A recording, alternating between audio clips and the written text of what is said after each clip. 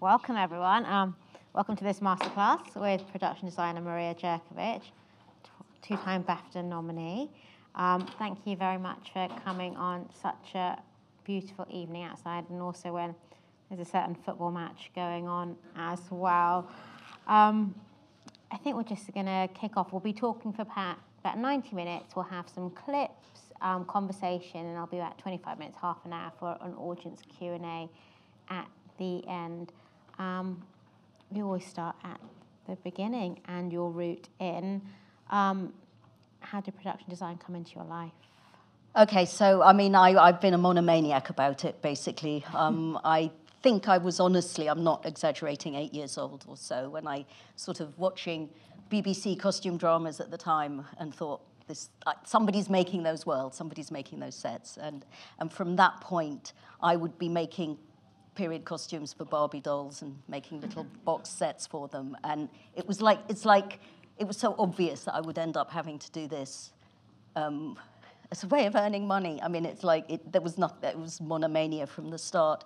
And of course, it helped that my father was an art director, but he actually really, really, really tried to discourage me from going into the film industry. He said it was a business that was full of shit, so. But it didn't work, and I ended up, I ended up studying fine art at Oxford. But then but I spent my whole time in plays. So I was Oxford Playhouse designing sets, theatre sets, and doing Edinburgh Festival every year. And at that stage, I thought I was going to do theatre. And I did a postgrad course in theatre design, and then I needed to earn some money. And those were the days when the BBC still had a big art department, and I joined that as an assistant. And then I realized very quickly that I'm not incredibly good at being told what to do, but I'm quite good at telling people what to do. So I realized at the BBC it would be a long, slow process to get to where I wanted to be. So I worked as Jim Clay's assistant on The Singing Detective, which was a fantastic learning thing. I mean, absolutely amazing. And then I left and decided to go freelance. And I started getting a lot of work at a really young age, set decorating, which I loved and I'm still kind of very passionate about. But then I realized that could be me for the rest of my life. And I realized I had to kind of cross over quite quickly. So I made the decision, and I really took a drop in salary from, getting quite big films as a set decorator to starting right down at the bottom and designing, sets for kids' television programs and slowly building up to, what I'm doing still now. And in terms of kind of them moving into the HOD role, particularly in film, what is it that captures you for the script? Is there something there's a common thread that you look for? No, not at all. I think I'm very script driven, and I think and I would encourage anyone else who wants to do this crazy job to do the same thing. And I learnt from past mistakes, at an early stage where you can read a script and kind of think, this isn't really terribly good, but there's some great sets to do, and that's just pointless. I think you have to. I still, there are different reasons for doing different films, but I still tend to choose the scripts that have the potential to turn into films that I would actually want to go to see. That's my main kind of motivating thing, I would say. Well, we're not going to go in chronological order. We're going to flit around a little bit. So if we start with kind of a super impressive script with The Hours. Your second collaboration with Stephen Daldry, a David Hare written script. Let's take a look at it. This is the opening sequence of The Hours, and then we'll talk about it further.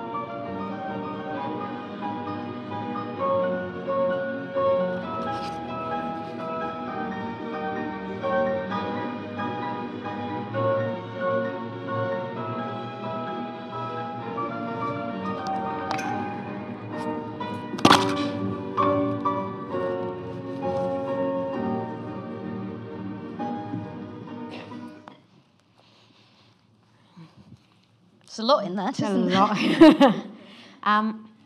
What is completely apparent from that and the film as a whole, there's a real symbiosis between you, the director, and perhaps all the other HODs as Yes, well, I think to so. carry Yeah. a thread through.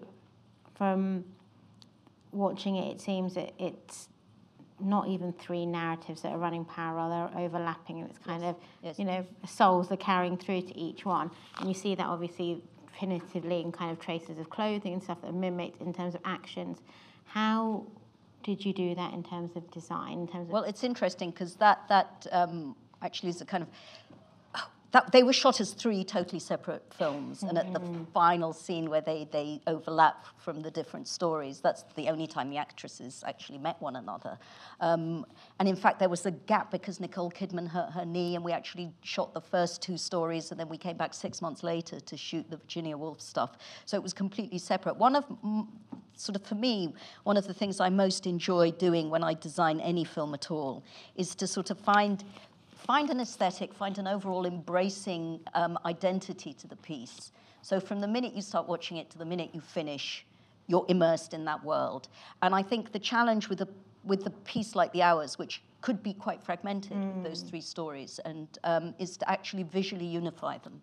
So I tend, I mean, this is just, you know, the way that I work. Everyone has their own system. I do a ton of research, and I let images from the references inform what that piece is going to look like.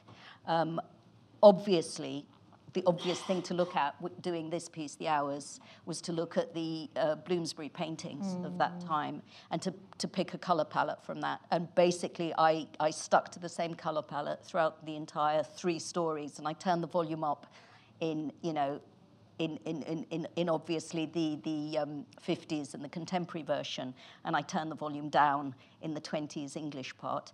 I also played all sorts of games. That was kind of for myself more than anything, where I actually overlapped props and textiles from one story to the other. I don't think you noticed that. I don't think anyone would ever notice that. But there's another character, Richard. His curtain fabric is exactly the same as the curtain fabric that's in the 50s house. And I actually use certain paintings that are hanging in the New York apartment. I use them in Virginia Woolf's house.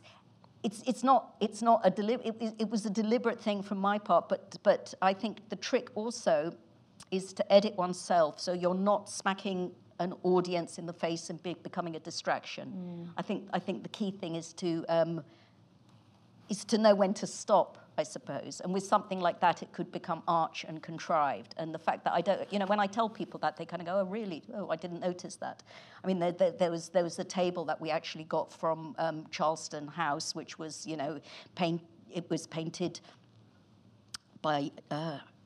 I can't even remember. Oh, it was her niece. It was Angelica, her niece, who's the little girl in the film, who actually painted the table. And I have that table in the New York apartment as well as the 20s house. And that's just a kind of way of playing with color and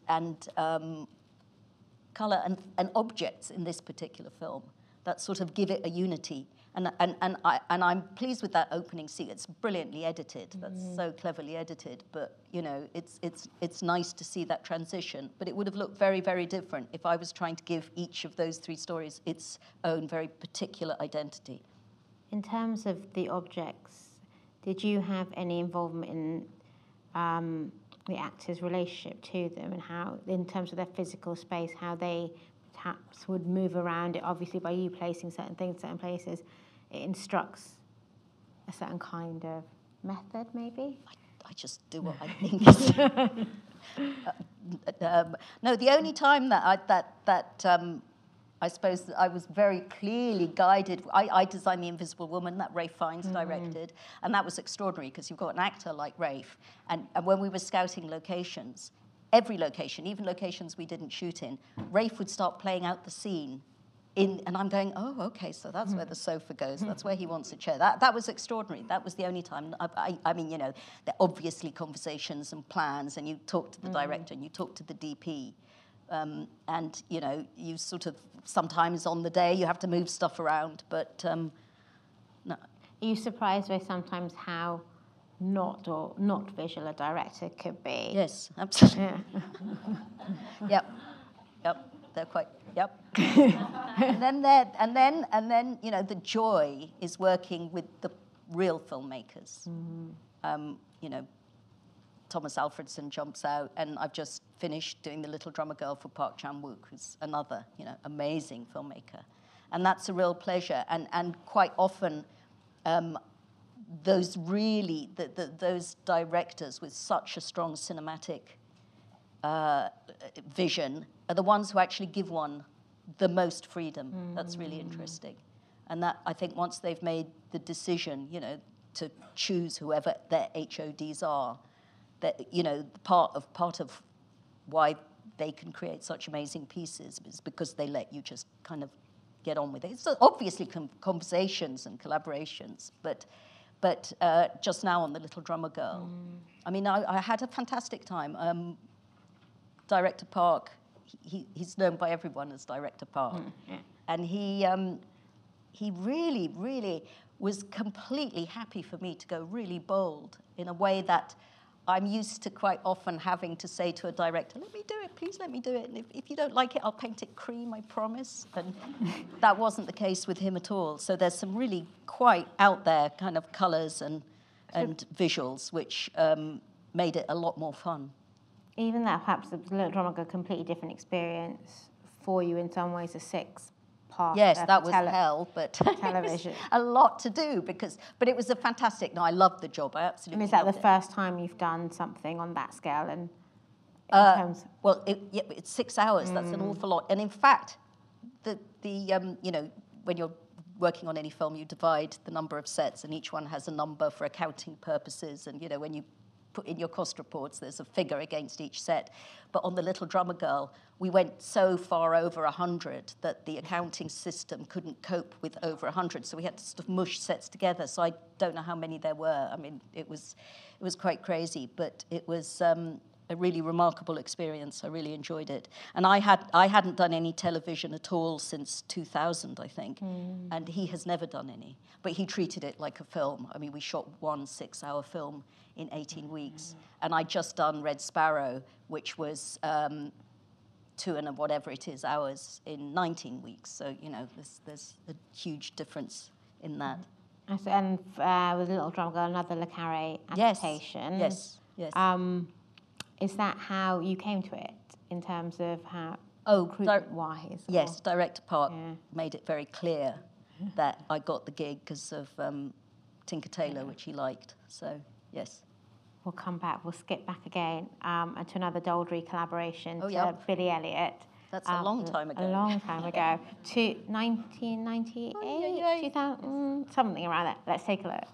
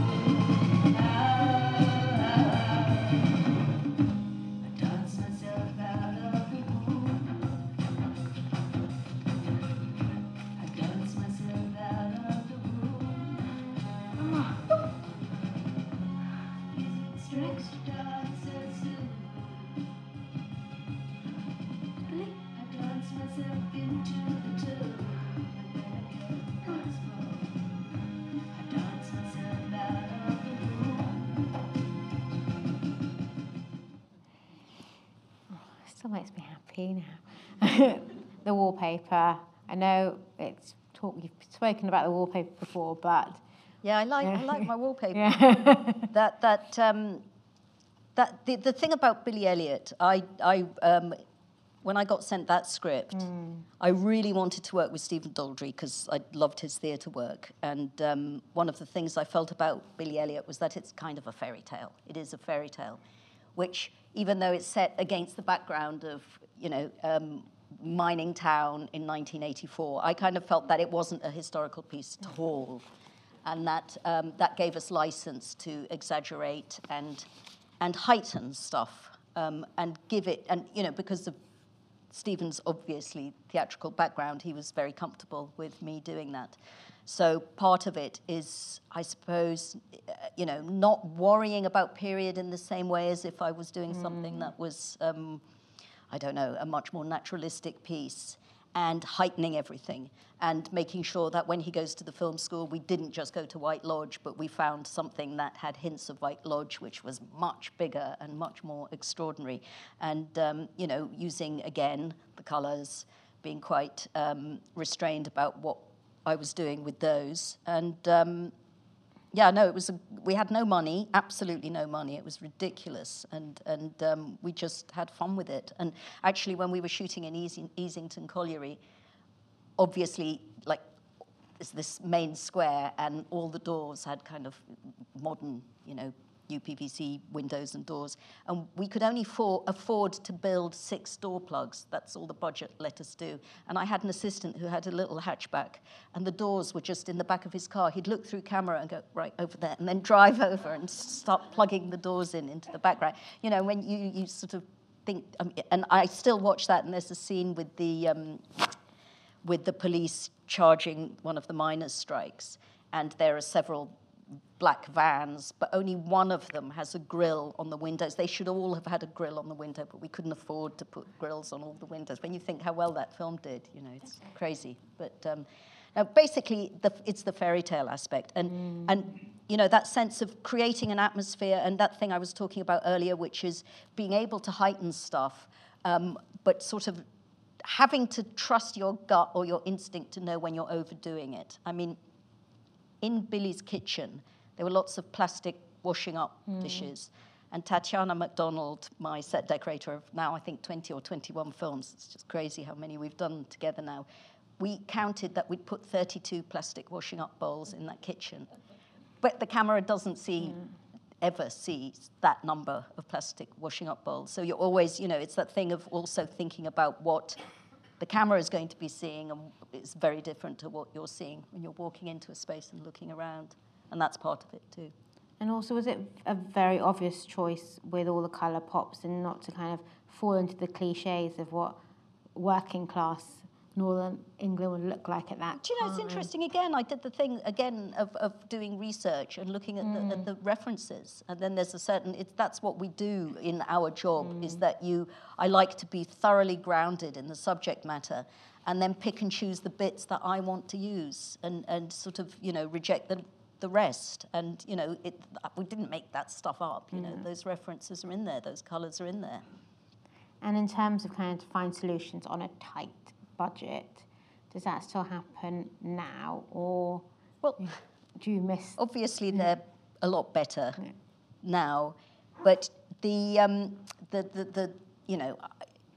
think it's obviously true to say that the more interesting projects tend to come with the smaller budget, and so there's so many different criteria for picking a project, but. Yes, that was quite a challenge. If we move on to something with a maybe slightly larger budget with Tinker Tailor. Yep, that was a bit better. Spy. That was still tight. That was still tough, but yeah. Let's take a look.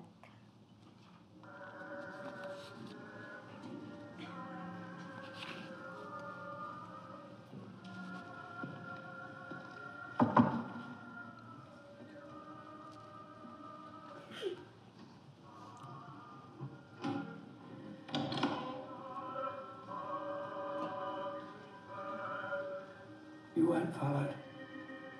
No. Better come in.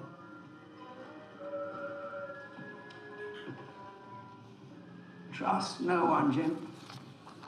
Especially not in the mainstream.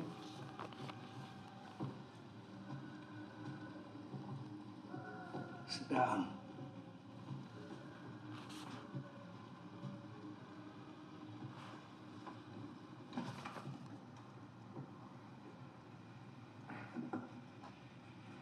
I understand you you still have one Hungarian identity running? I do.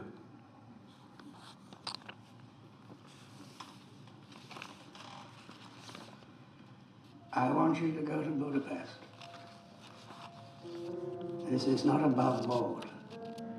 Nobody else knows. They're after my head, Jim boy. You understand?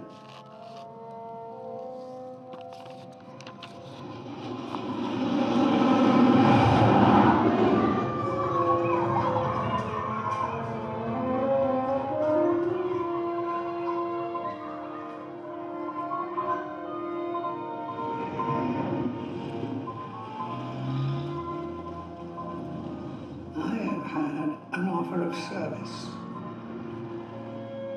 The Hungarian general wants to come over. I would like you to meet him. He has some information that I need, Jim. What information? Treasure. He has the name of the mole the Russians have planted in the British intelligence service, right at the top of the circus.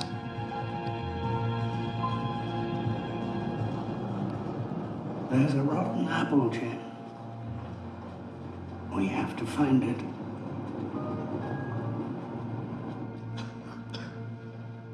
És a pörkölt? Evett meg pörköltet? Igen, köszöntöm. Az jó. Jobb, mint a gulyás, csak most nem lehet kapni Budapesten. Hogy van? Minden diszt Moszkvába ment.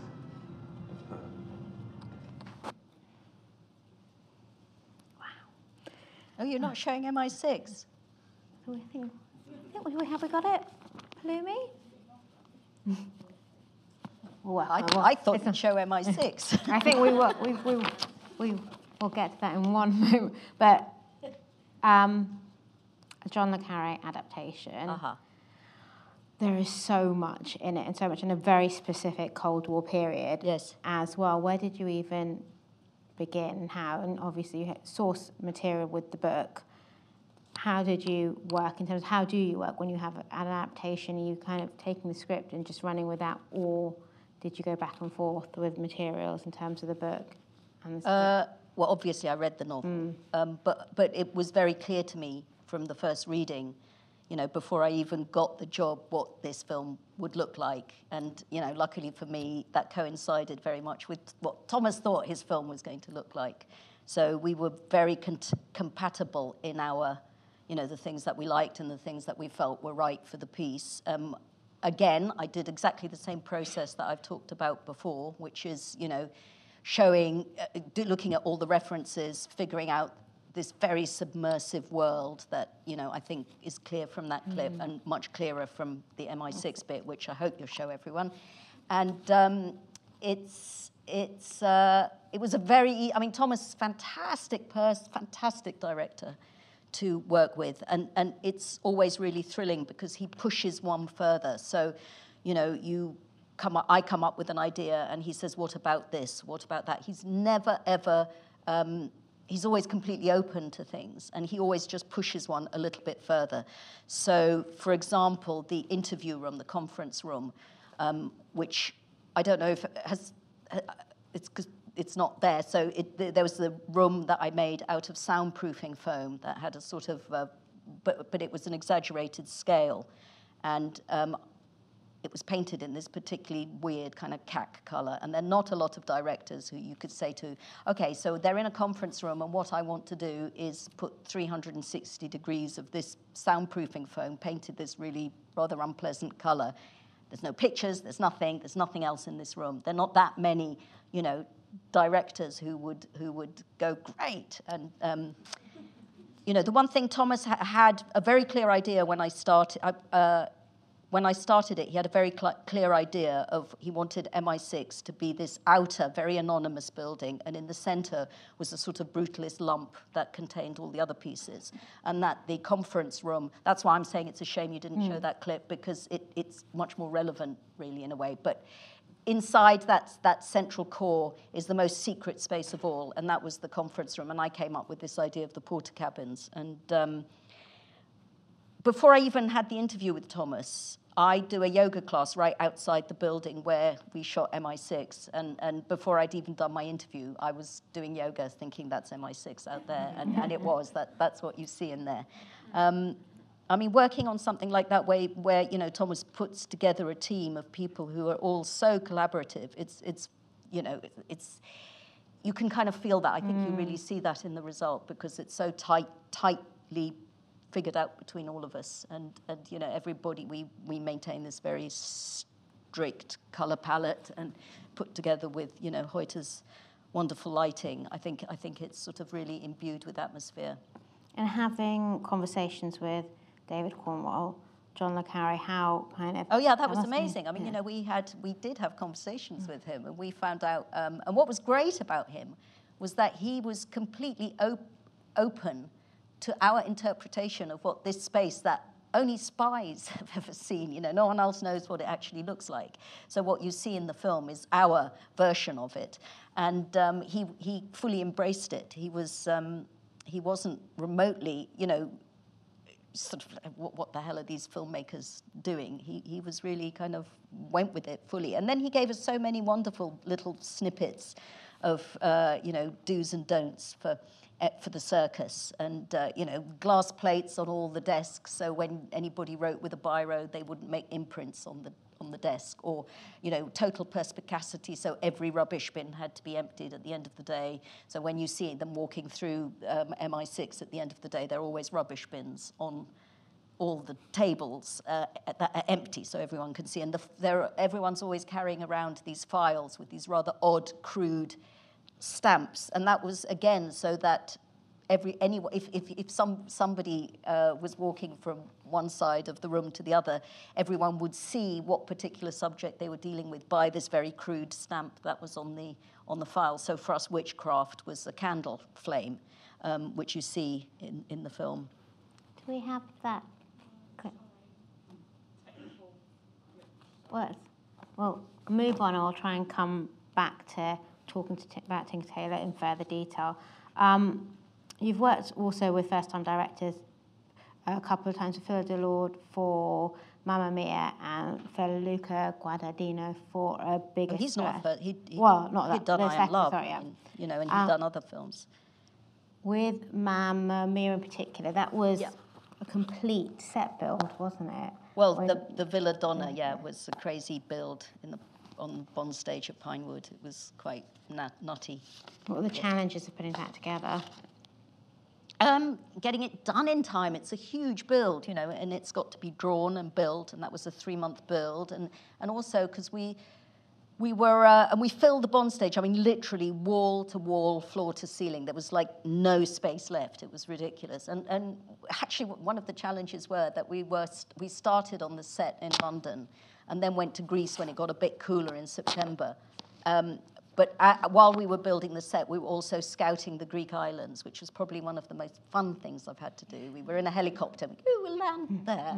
No, let's go somewhere else. We sort of floated around all the Greek islands having a wonderful time. But the architecture in Greece changes dramatically from north to south, west to east. So while we were sort of we hadn't settled exactly on which bit of Greece we were going to be shooting some of those beaches and exteriors. So, you know, the art department were constantly changing elements of architecture on the set because, you know, obviously once we settled on the location, then, okay, Skopelos, Skiathos, this is what it has to look like. You know, on that set we had 30 trees in the studio, and we had to have lights that came down at night to kind of keep them alive, and the fig trees smelt of figs, and the orange blossom actually smelt of orange blossom. And it was very weird because it was February in England, and it was grey and cold. And you walked onto that soundstage, and because it was surrounded by, you know, this enormous backing, which is like the biggest shower curtain you've ever seen, it was really hot. It was all lit with LED lights, so that we could create a horizon line that could move with the camera.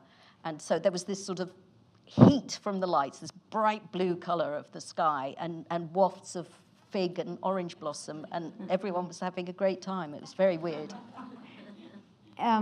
working with a theatre director who's gone into their first feature, was that quite a big shift for the rest of the crew and HODs as well as the director as well? Oh, well, she, Phyllida dealt brilliantly with it, and what was so. I think one of the things that does work about Mamma Mia is its kind of complete, uninhibited silliness. And that, if somebody in somebody else's hands who tried to take it all more seriously, then it would have been something else. But the fact that it was just as daft as it was made it all a lot of fun. And it really was a lot of fun. And I just remember, I said to Phyllida, because we were, spending a lot of time together in prep, and then on the first day of the shoot, I'm barely on set. I, see them onto a new set, and then I'm off. And that relationship completely shifts. And on the first day, I had a text from her saying, "Are you going to be around at all?" And I went, "Not much." And she went, "Oh my God, all this testosterone." But yeah, no, that was fun. So we'll move on to a clip from A Bigger Splash to a different kind of testosterone. Let's take a look at a little bit of dancing. Oh, yes. Different kind of dancing.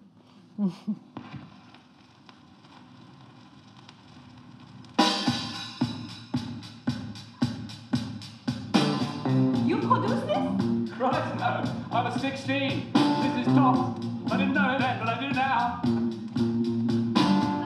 Is there nothing I can say? Nothing I can do? Change your mind. I'm so in love with you. Too deep in, you can't get out. Just broken in a rich man's house.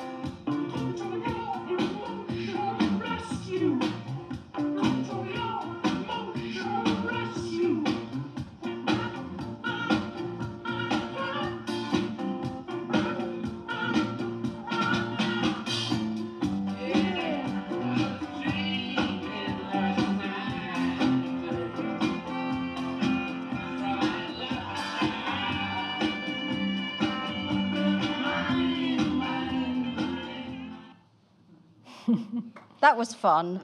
It looked like a lot of fun. I think one of my great memory was going to a very swanky restaurant, a group of us, and I slightly mischievously encouraged Rafe to do his dance in the restaurant, which he did very readily. And all the people in the restaurant, it was quite a swanky place, were holding their glasses, pretending not to notice Voldemort doing that. That's a very brave dance. In particular with that interior, and I suppose in conjunction with the dance, it ties very intrinsically in with his character. He's going through a phase of kind of, it's on the edge, and there's an odd internal rage with him throughout the film, but that's reflected in this kind of really crazy but very stylized interiors in the film. How did you work out with the script and kind of to keep it so that it looked completely natural and you haven't pushed it too far to be a cliche, but it's still very reflective actually of all the four main personalities in the film? Well, I mean, Luca is, Luca has incredible taste, there's no doubt about it, and he had very specific ideas about how he wanted this place to look, and he wanted it to be stylish, but at the same time, kind of quite simple and not overdone. It's just, you know, again, it's something that you come to with conversations. And actually, I have to say on this film, because Luca had already made I Am Love, and that looked super stylish again. I've never, ever found it so easy to get stuff for free, because, you know, just you call up and say, I'd like to use your beautiful 18,000 euro sun loungers on the film, and they send them to you. You know, they go back, of course, but it was quite easy. You know, you can't put something from IKEA on one of Luca's sets. That doesn't work, and you've still got limited resources, so you have to find a way of doing it, and that's what we were doing. It is like a tourism kind of video for Italy at the same time. Well, Pantelleria is a beautiful place, and it was a great place to film. And actually, you know, we had this one villa. It was a bit, you know, bit of a kind of fabulous job, because we had to make this one. I mean, there was stuff that we had to do to the gardens. We completely redid the garden, and we repainted the swimming pool, and we built rooms which weren't there. But it was a pretty cushy number, I have to say. It's based, obviously, loosely on other films as well, with a similar kind of aesthetic and genre. They've got the original La Piscine from the 60s. We didn't look at it at all. Really? No, I used the motif. There was, you briefly saw the girl like Dakota Johnson in the pool, and I very deliberately painted the squiggles from Hockney's paintings in that swimming pool, but decided to do it in yellow fluorescent paint.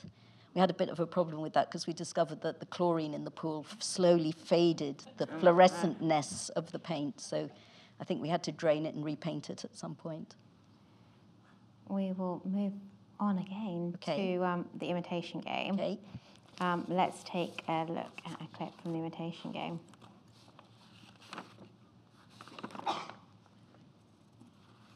It's coming. Welcome, ladies. If you'd like to follow me.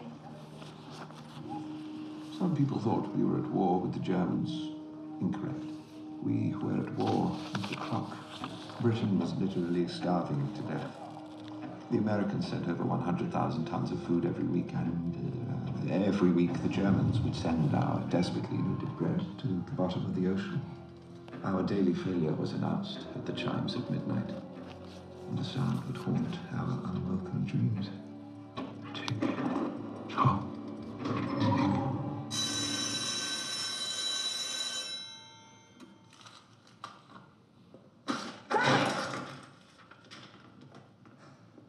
What just happened? Midnight. All the work we've done today is useless. Oh, but don't worry. We have a few hours before tomorrow's messages start flooding in. And we start all over again. From scratch. So sick of this. 4 hours rewiring his plug board matrix, 3 hours yesterday on rotor positions.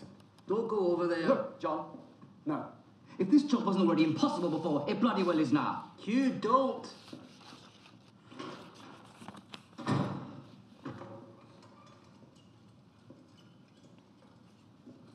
Damn you and your useless machine. My machine is how we are going to win. Really? This machine?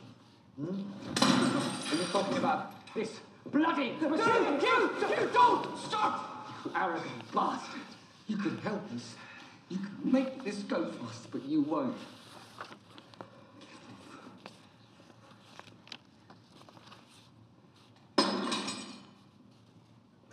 He's right, Albert. There are actual soldiers out there trying to win an actual war. My brother protects food convoys in the Navy. My cousins fly RAF patrols. All my friends, they're all making a difference while we just while away our days producing nothing. Because of you. My machine will work. Come on, Peter.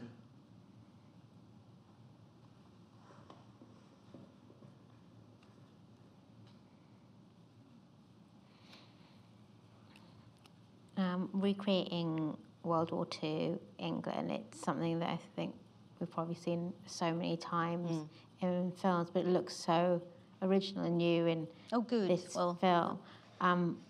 how did you go about not kind of falling into some of the traps and cliches that we're used to It was seeing? actually quite hard on that film because that is something that had to be rooted in reality.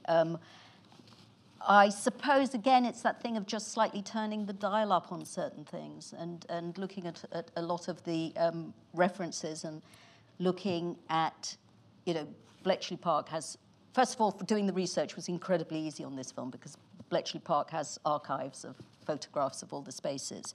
So and I'm sort of off, when I'm starting on a film, the period element, I kind of feel that's runs through one's veins. That's part of one's DNA. So I don't even consider that as something. Yeah, of course I'll check on particular, period accuracy of certain things, but the main that I just take for granted in the same way that I take for granted that of course we're going to give different characters, different environments to work with, to live in, to work in, to whatever. Of course that just goes without even stating it. But for me, the interesting thing is to create this visual kind of unity to the piece. And I suppose I had quite a lot of trouble finding the hook to hook that onto on this film. And it was when I was looking, and there was an exhibition at the Science Museum that had some of Turing's drawings when he was doing his studies on morphogenesis. Now, I'm not going to begin to explain what that even is, or what these drawings even were, but there were all these very graphic looking little sketches that I actually to this day don't know quite what they were, but there was a certain quality about them that appealed to me visually. And so I decided to use that as the hook to put the visuals onto. And, we went to look at the machine, the real machine at Bletchley Park on our first day, me and the director, and we looked at it, and there's this big box, and the dials go round every so often, and you kind of think, oof, that's not so interesting, and it plays such a vital role. What are we going to do? And then we went round the back and we saw that it had all these different mechanics that were actually much more interesting. And then we saw that this box, we could actually open it up like a book, which is what you saw in this film. And the real machine has got red wires coming out of it. Instead of 15 red wires, we put 200. My stepdaughter, who's sitting in the first row there, was requisitioned to plait endless bits of red wire. And we made it like a big, it was like a big model make, because we didn't have money to actually send it to model makers. The model makers just made the rotors turn in the right sequences.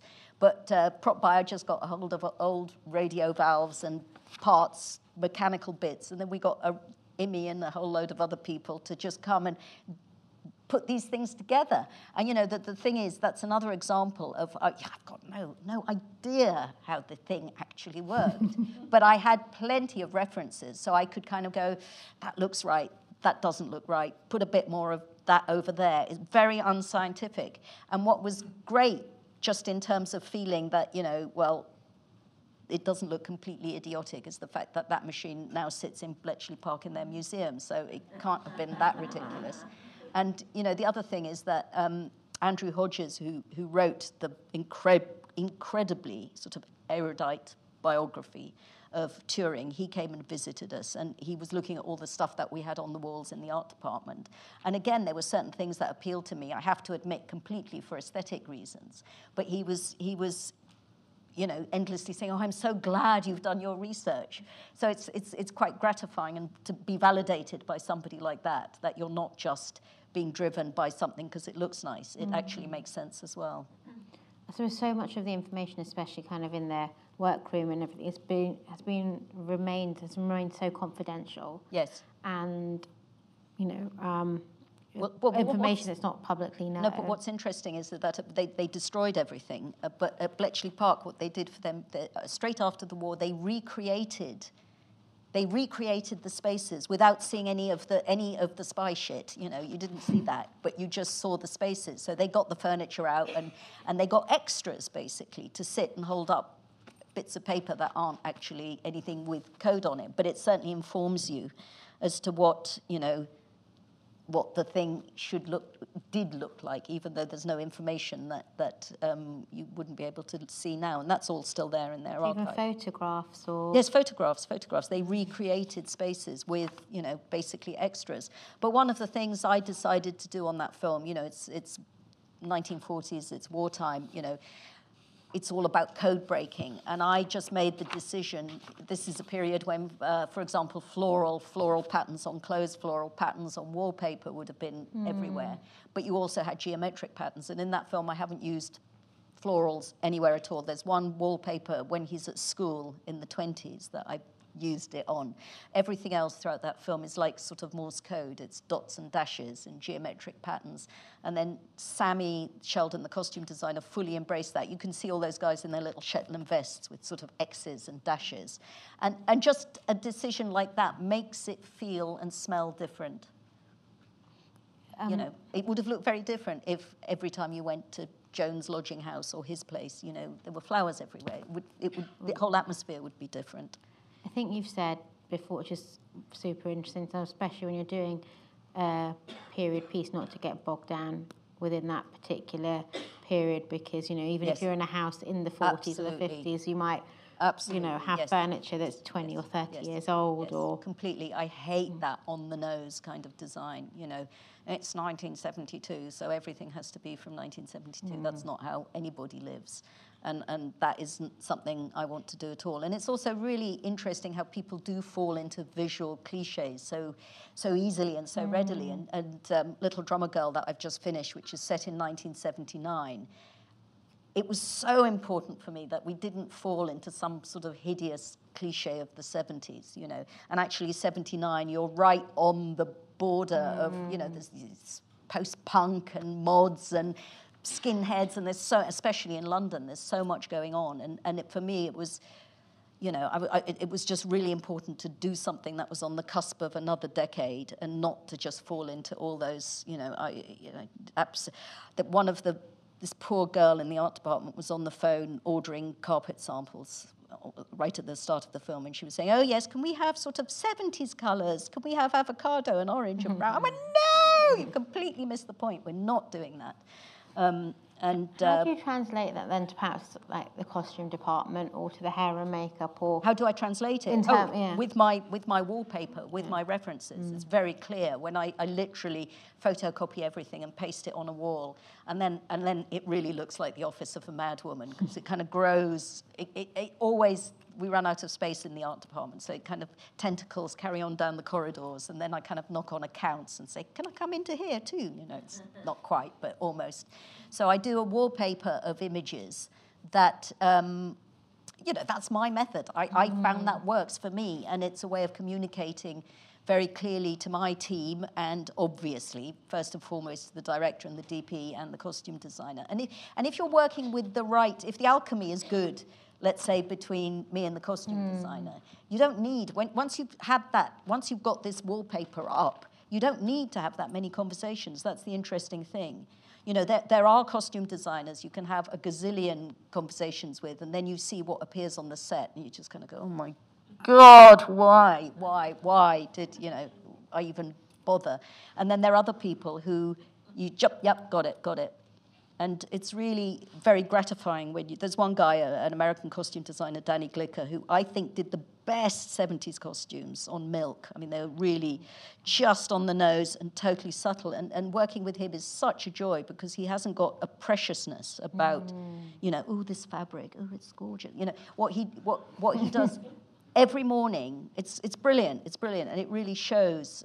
You're not showing a clip of Gold, which we did together, but he'll go and get something off his rail.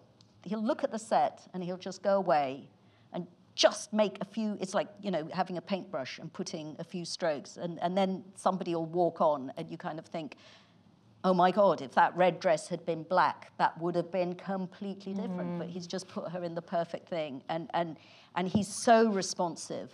And that's such a lovely, and that doesn't even involve that many conversations. It's just, you know, a mutual sort of view of, and then following it, being consistent. And, you know, I mean, it sounds ridiculous, but I'm constantly shocked by how many people in the art department don't have a sense of colour.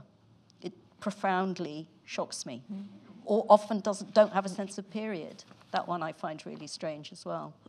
You've mentioned your set decorator, Tatiana McDonald, who you've worked kind of with for 20 plus films. How does that relationship work? And Well, is we're there sort kind of telepathic. Oh, And, you know, I've literally, the only films, she's got 3 boys, and the only films we didn't do together was, I mean, she didn't do The Hours, she didn't do Mamma Mia. There are a few others that she didn't do, Sylvia. There are a few she didn't do because she was actually giving birth and breastfeeding. So, but other than that, it's fabulous for me because there's just a telepathy.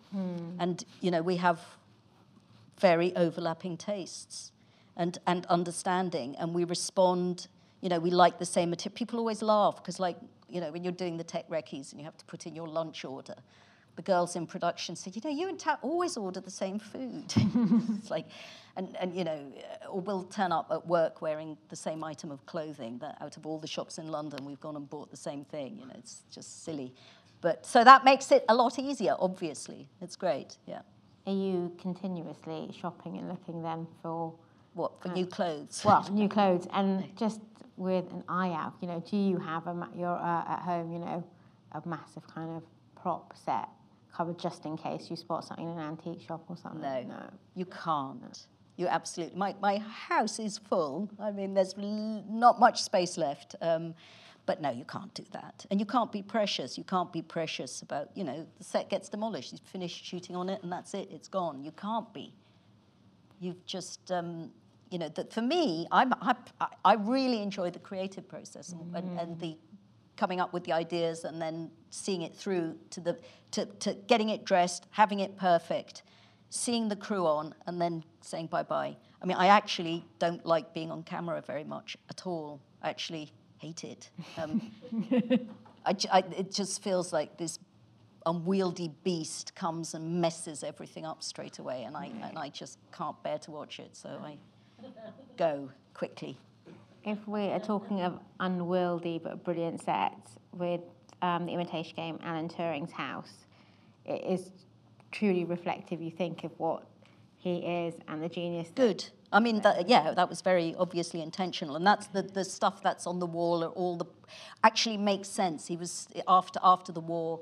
He was making his studies at Manchester University, and you know, we researched into what he was looking at and what he was particularly interested at this point in morphogenesis, which is I think it's the natural forms in biology. So how does a leopard get its spots, or a zebra get its stripes, or you know, patterns on a leaf or whatever. That was the thing he was particularly... And they're those, I don't know if you're familiar with those amazing Haeckel plates. Ernst Haeckel in the so he was a German Victorian artist who was studying the same thing and did these absolutely beautiful, beautiful prints of forms from nature, and we use those throughout the apartment. And Andrew Hodges, as I said, the biographer, came and actually got very excited. And he was very pleased. He was saying, "Oh, I'm really happy that you know you've been true to the subject." And I was very happy because they're very beautiful things as well. So one of your more recent films, Red Sparrow, we have the trailer. We don't have the clip because it comes out on the 9th of July. It does, but let's take a look at the trailer of Red Sparrow. I was told to take a man to a hotel. They said he was an enemy of the state. Take off your dress. And in exchange, my mother would get the doctor she needed. Instead, they cut his throat. There could be no witnesses. So they gave me a choice. Die, or become a sparrow. From this day forward, you will become sparrows. Weapons in a global struggle for power. You'll be trained in psychological manipulation. You must learn to push yourself beyond all limitation. Take off your clothes. When we are finished with you, the person you were will no longer exist. Every human being is a puzzle of need. You must become the missing piece, and they will tell you anything. You have a gift. You know how to survive. This is what you were meant to do. There is a traitor in the government. His last known contact is an American. Get close to him. I thought I saw you in the pool yesterday. Are we going to become friends? Is that what you want? She's a sparrow. You only matter because of what you can do for them. Work with me and make these men pay. You are better at this than any of us. Your only problem is you have a soul. We can't trust a word that comes out of her mouth. There's something else we're not seeing.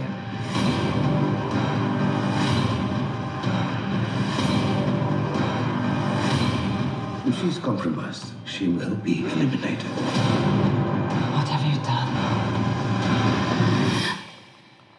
You belong to them. They'll never let you go. I'll find a way.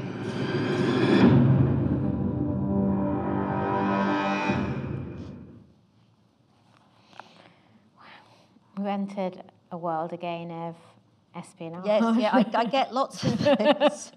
The go-to designer for the CIA and Russian espionage. Spy MI6 stuff. So. Yes. Oh, you've got a drawing. Yeah, we will be pulling drawings up. Okay, so these are not presentation drawings. I absolutely. Oh God, seeing it that big. These are sketches that I do incredibly quickly, just to. If you look at a location, you go into a location, and just for me to illustrate to the director what one can do with them. That's what these are meant to be, nothing else.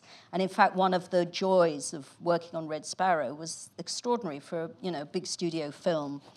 I guess it's because Francis, with the Hunger Games films, he made the studio clearly a lot of money, and he's just left to his own devices. Therefore, I'm left to my own devices. And the extraordinary thing is we didn't have to do one studio presentation, anything, at all to anybody. I did these drawings, which I showed Francis, and he went, great, do it. And then we did it. It was quite unusual, Is that the first time that's happened for you, that you... Well, no, but what I'm saying, no, on a smaller, film, you do that anyway. Yeah. But what I'm saying is on a big budget studio film like this, for it to work, the working method to be exactly the same if one was doing, a low budget British film, was very nice. Was very nice. So that I didn't have to do the song and the dance thing, and here's a big presentation. It was, it was just doing what we needed to get the job done. These drawings are about, just getting the job done. In terms of the sketches, I've just seen it for those for Red Sparrow, but with all the projects you work on, is that how you preliminary work in sketch form and sketch everything out kind of to begin with? Much quicker. I mean, I do, I don't know, 4 of those drawings in a day or something, So it's a quick way of communicating things. And then right from the start, you can see, and what's interesting, Tat always says this, my set decorator, she always says it's amazing how those sketches don't turn into something that different. I mean, you can rather nicely pasted those two together there. I mean, that is the drawing for that room. And actually, it's interesting how those first ideas don't tend to ever, at the end, like Tat once said, it's like looking at your child grown up and going, of course you were going to look like that. I think she summed that up really well in some interview that we had to do together. We can open it up to the audience now, so there will be a couple of roving mics. Don't be shy. We have a question here at the front. Maria, thank you very much for an enlightening story. I just wanted to ask you about Mamma Mia, because obviously you said that you did it on set at Pinewood. I mean, what would have been the difference in cost of shooting on location, on natural locations, compared to the studio? Well, the reasons we didn't shoot it all on location, I mean, obviously the beaches we shot on location, and other than on the main villa set. The chapel we built at Pinewood and put on that hill on a Greek island. The reason we did it, that wasn't my decision. That was a productorial decision. We were on that set for 9 weeks. So that's, it's time, 9 weeks. That dance floor at one point has to erupt with a fountain coming out of the dance floor. There's one very good reason for doing it as a set build. The set had to be completely even for them to dance on. It was, just simply the sun in the summer in Greece, just, it would have been so difficult to control the lighting. There are many, many, many reasons that production decided. In fact, I went against my grain because I'm very happy to build, but for me, I thought it felt like it should be a location, but it was actually a productorial decision for all those reasons I've just given you, that it had to be a set build.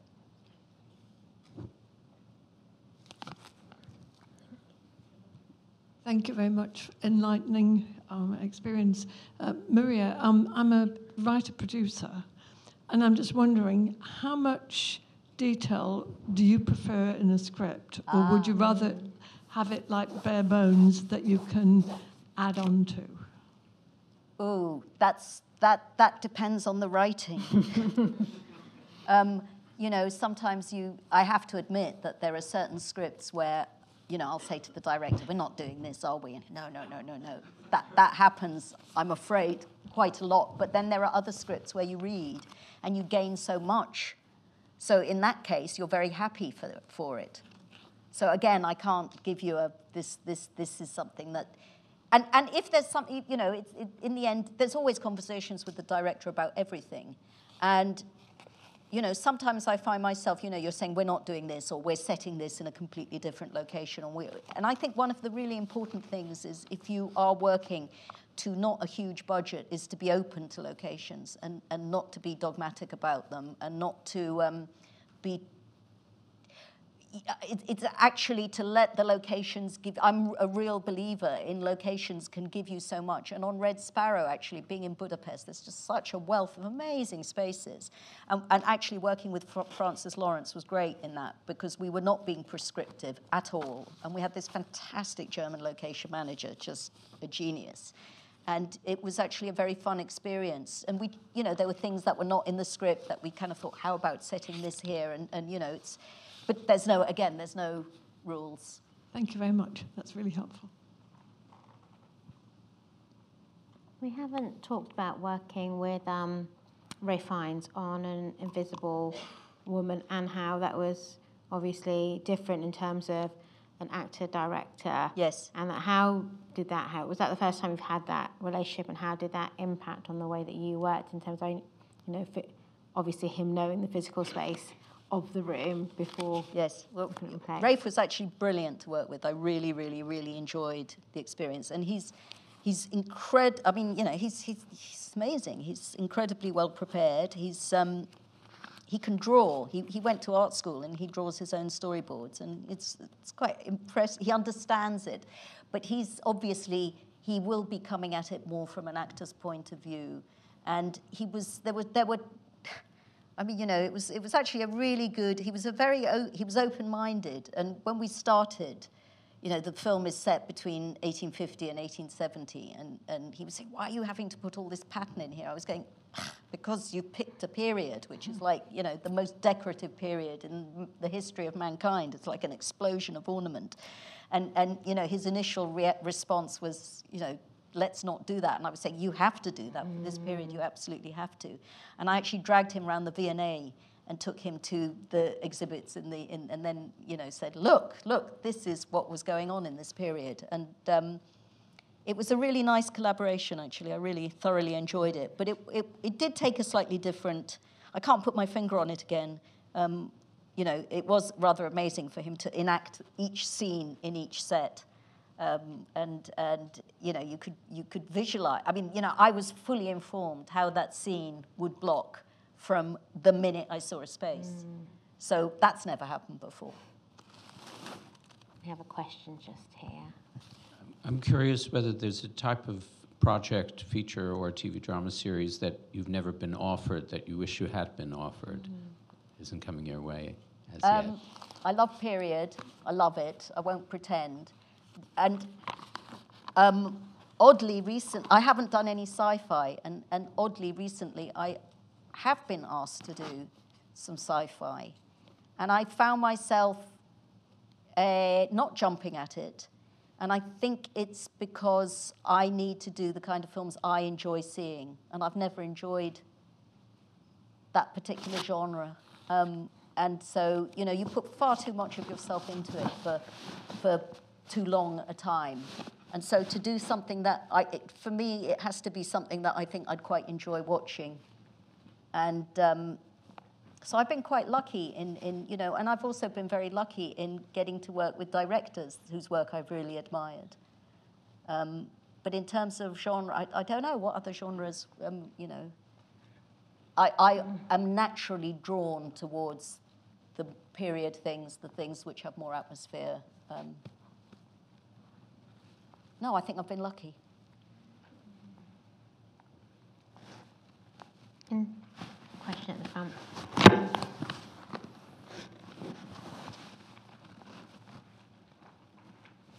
Hello, this has Hi. been great.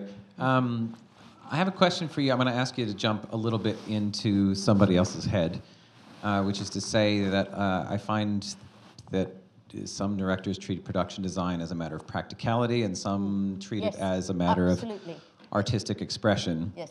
You seem to be very much on this end of the artistic expression end of the scale here, and I love the fact that you talk about feel, like the word feel just comes up in your vocabulary consistently. What I'm asking you to do here is, do you feel like the role of director when they're working with you changes somehow? In other words, do you feel like when the directors you worked with, is their role changing? Do you feel like you're taking a load off of their shoulder, or does it like engage some new form of partnership? Does it actually expand their role somehow? Every relationship is different. The most fruitful ones are the ones that are really collaborative. And you know, I often think this job, it's really a weird job because you're talking about the creative side, which is clearly the reason that I'm doing it.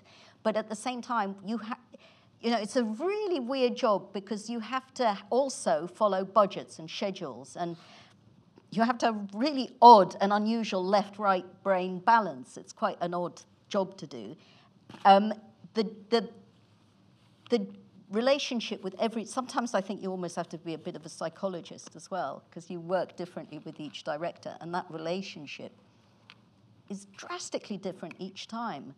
And you sort of find the thing that works. And, you know, the other thing is that obviously there are, you know, a gazillion approaches to the job. And as I said before in the other interview we did, you know, Ken Loach is going to be looking for a very, very, very different designer to Wes Anderson, you know, clearly. And in between that, there's a whole range.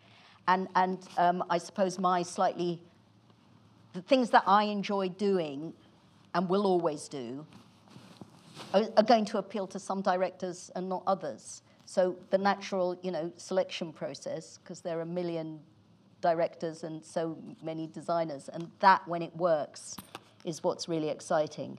But it's different every time. And the most, it's actually talking to young directors and saying, do you know, who may be making a first film with very little money, and actually saying to them, do you know what your designer can contribute to you? Because I did a bit of teaching at one point, and I kind of suddenly was really aware that the designers were being seen as kind of glorified shoppers. And you kind of thought that's really not what you should be using your designer for. You know, are you aware what you can get from them? And I think the most, and it's interesting, because the most kind of visually literate directors are the ones that actually tend to give me the longest leash of all, and are very happy. I mean, you know, with Thomas, there's a scene where in Tinker Tailor where, you know, the Russian gets eviscerated in a bathtub, and I said to him, let's make that bathroom entirely red, so you can, the blood, you know, you know what. Or there's a scene with Mark Strong in a prison, in the Lubyanka prison, and I found this wonderful wallpaper that's pink and pale blue with silver flowers on it. And I showed it to Thomas, and I said, I want to put this in the prison cell. And his response was, I love it. I don't know how many, or the business, as I said, 360 degrees of, you know, khaki-colored foam. You know, so it's about finding your tribe, it's about finding your team, it's about finding people who speak the same language. And when you do, it's great, and when you don't, it's bloody awful. If you go back to that question of kind of genres, particular genres that you haven't worked on, would you do something like a Wes Anderson magical realism? Oh yeah, you bet, absolutely. Actually, Rafe introduced me to Wes Anderson at some screening, and I said to Wes Anderson, I've got a hitman out on Adam Stockhausen, his production designer. He didn't laugh at all, and I completely misfired. Oh, down here. Oh, it's my mate Polly. Do you ever get blocked? Do you ever have a moment where you think, oh my goodness, I don't know what I'm going to do? Do you know I don't? I don't. Never. I get blocked about many other aspects in life, Polly. We've had conversations, but not this job, no. Not even for a second? No, I'm very opinionated.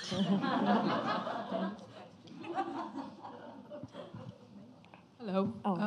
Could you talk a bit about how you work with the director of photography in pre-production, like how you incorporate practical lights onto the sets? That's, again, a completely different relationship on every film. And it's so, I mean, the last thing, Little Drummer Girl, with this wonderful Korean DP who was just a complete joy and a true collaborator.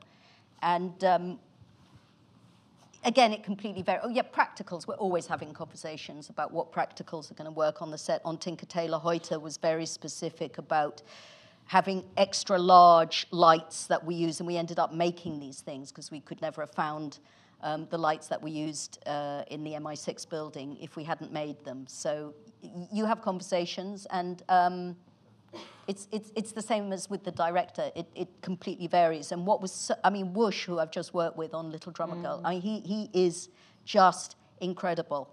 He's so collaborative, and he has no ego, which is quite unusual for a DP. And he's you know, we were working at such a rate and at such a pressure, and you know, there's certain things that you just could not deal with. Like suddenly you've picked a road to do a scene, and it's got the speed marking 20 miles an hour written, which is anachronistic, and you haven't got time to get rid of it. You haven't got permission to cover it. And I go to Whoosh and I say, can you help me? And he says, yes, I can. And you think, how is he going to do this? They've got a camera in the car and they're driving down that road, and how are they going to miss this bloody enormous 20 miles per hour? And you watch Rushes and you think, he did it. And that's fantastic when you get that, where you actually get, you know, a really nice dialogue where you help each other. It's brilliant. Doesn't always happen at all. With The Little Drummer Girl, and perhaps even Vanity Fair, working with Mira Nair, Indian director, and then Park, who is Korean, with both places having such a tradition of filmmaking and so grounding, did you see it a completely different experience in the way they work and they put a film together, and the way, or is it a universal language? Mira less so, because you know she spent time in New York. You felt she was much more of an with Park Chan-wook. His preparation is extraordinary. It's extraordinary, and his work ethic is. I don't know how anyone can work as hard as he does. It's quite incredible, and the degree of preparation, it's amazing. And so I don't quite know how. I almost think I don't know how we would have done it with somebody else. You know what I mean? His ideas are clear, and he's so well prepared, and he's a proper filmmaker. And because we had, you know, restrictions on time and money, what he has done with it is, instead of he's shot very little cover. It's quite incredible, and he has these planned with his DP, these incredible, beautiful choreographed shots, and he'll, you know, just rehearse, do 2 or 3 takes, and then move on. And he's not shooting cover, and he knows exactly what he needs to cut it together. And the sort of degree of inspiredness and professionalism was extraordinary. And I've just come back from Vilnius, where I was doing a couple of masterclasses, and they had another production designer who worked on Snowpiercer, which was actually produced by Park Chan-wook and a different Korean director. And he had a very similar experience. He said that the degree of preparation, and obviously there is some sort of work ethic that is way better than ours. Okay, great. Yeah, sorry, I was just going to ask you, you talked about tribe, so you have your own department, and I wondered how you pick your tribe, and if you have any particular interview questions, or how do you work out whether somebody's It's right that- to work with you? It's going to be portfolio and how you get on, you know, first and foremost. It's that. And, you know, it's a gut thing. I'll never employ anyone who wears fur, ever. And I've actually done that. I've thought about giving someone a job, and then I saw her fur hat, and I thought, she's out. I'm very prejudiced. It's an instinctive thing. You know, it's about getting on. In the same way as a director is interviewing his designer, I'll be doing the same sort of thing. And it's interesting because Tat, my mate, 21 films, she came to see me first the first film we worked on together was Sliding Doors in 1997. And she had just worked she's a very good, actually, she was a really good draftsperson. And she came to see me with a portfolio. She just finished working on Event Horizon, and it was drawing after drawing after drawing of sci-fi sets. And I just saw something in her drawing that I really, really liked. And I said, but I can't see anything of you in this. Can you? And she said, but this is what designers want to see. And I said, no, I want to see something of you. And can you come back tomorrow with, and she came back with her textile designs. And I just loved them. And then, you know, she did the standby on Sliding Doors. And I could just see the way the still lives she's doing on a tabletop or something. And I just knew there was something. And, you know, here we are 21 films later. And sometimes you get it wrong. You don't always get it right. There have been a few catastrophes. But the beauty about our job is that it's only for a limited amount of time. So if there's somebody who, you know, it doesn't work, it doesn't gel, hopefully you don't have to get rid of them, but you don't have to repeat that performance. And so, you know, the interview thing is but other designers would say completely different. Other people, I want everyone to contribute. I like to have a team of people who all can have opinions. I can disregard them, but I'll always say, you know, and what do you think? Or what, like I've got a few people who I really consider sort of my secret weapons. And, you know, I have two brilliant Italian painters who I met on A Bigger Splash. And I've now taken these inspired painters to Budapest, to Oslo, to Prague, and to Athens with me.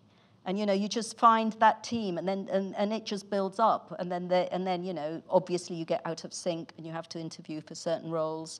And it's always really nice when you find somebody who you just go, tick, this one's a keeper, you know. But you've got to rely, as you do on so many things, on your gut. You know, it's instinct. We've got time for 2 more questions. Quiet audience. With budgets getting bigger in television, do you feel like you'll be doing more television series, or do you think you'll be sticking more to films? I'm sure that is inevitable. I have to say I found the 6 hours in 18 weeks grueling. And obviously, in terms of, you know, 2 hours, 6 hours, you know, slightly less pay, slightly more pay, you know, it sort of does tend to make one lean, obviously, towards the films.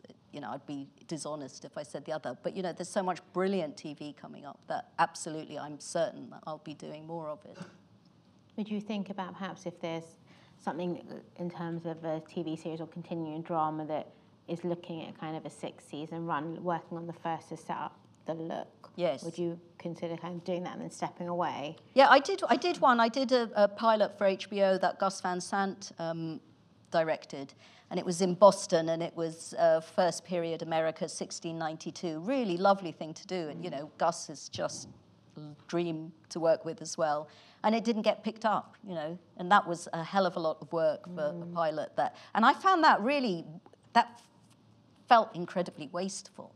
I mean, you know, just the idea that we shot this thing, and Darius Conji was the DP, and they got him from Paris, and they got me from London, and we were in Boston in the coldest winter in East Coast history, and we made this thing, and then no one saw it. It just was kind of disappointing.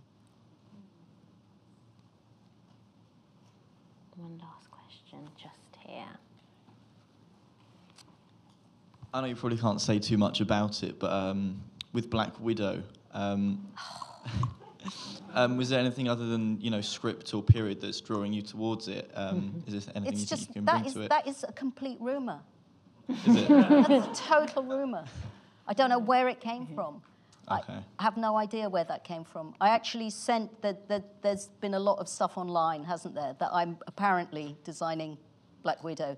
And I sent the link of all this, I Googled it, and I went, oh my God, and I sent it to my American agent.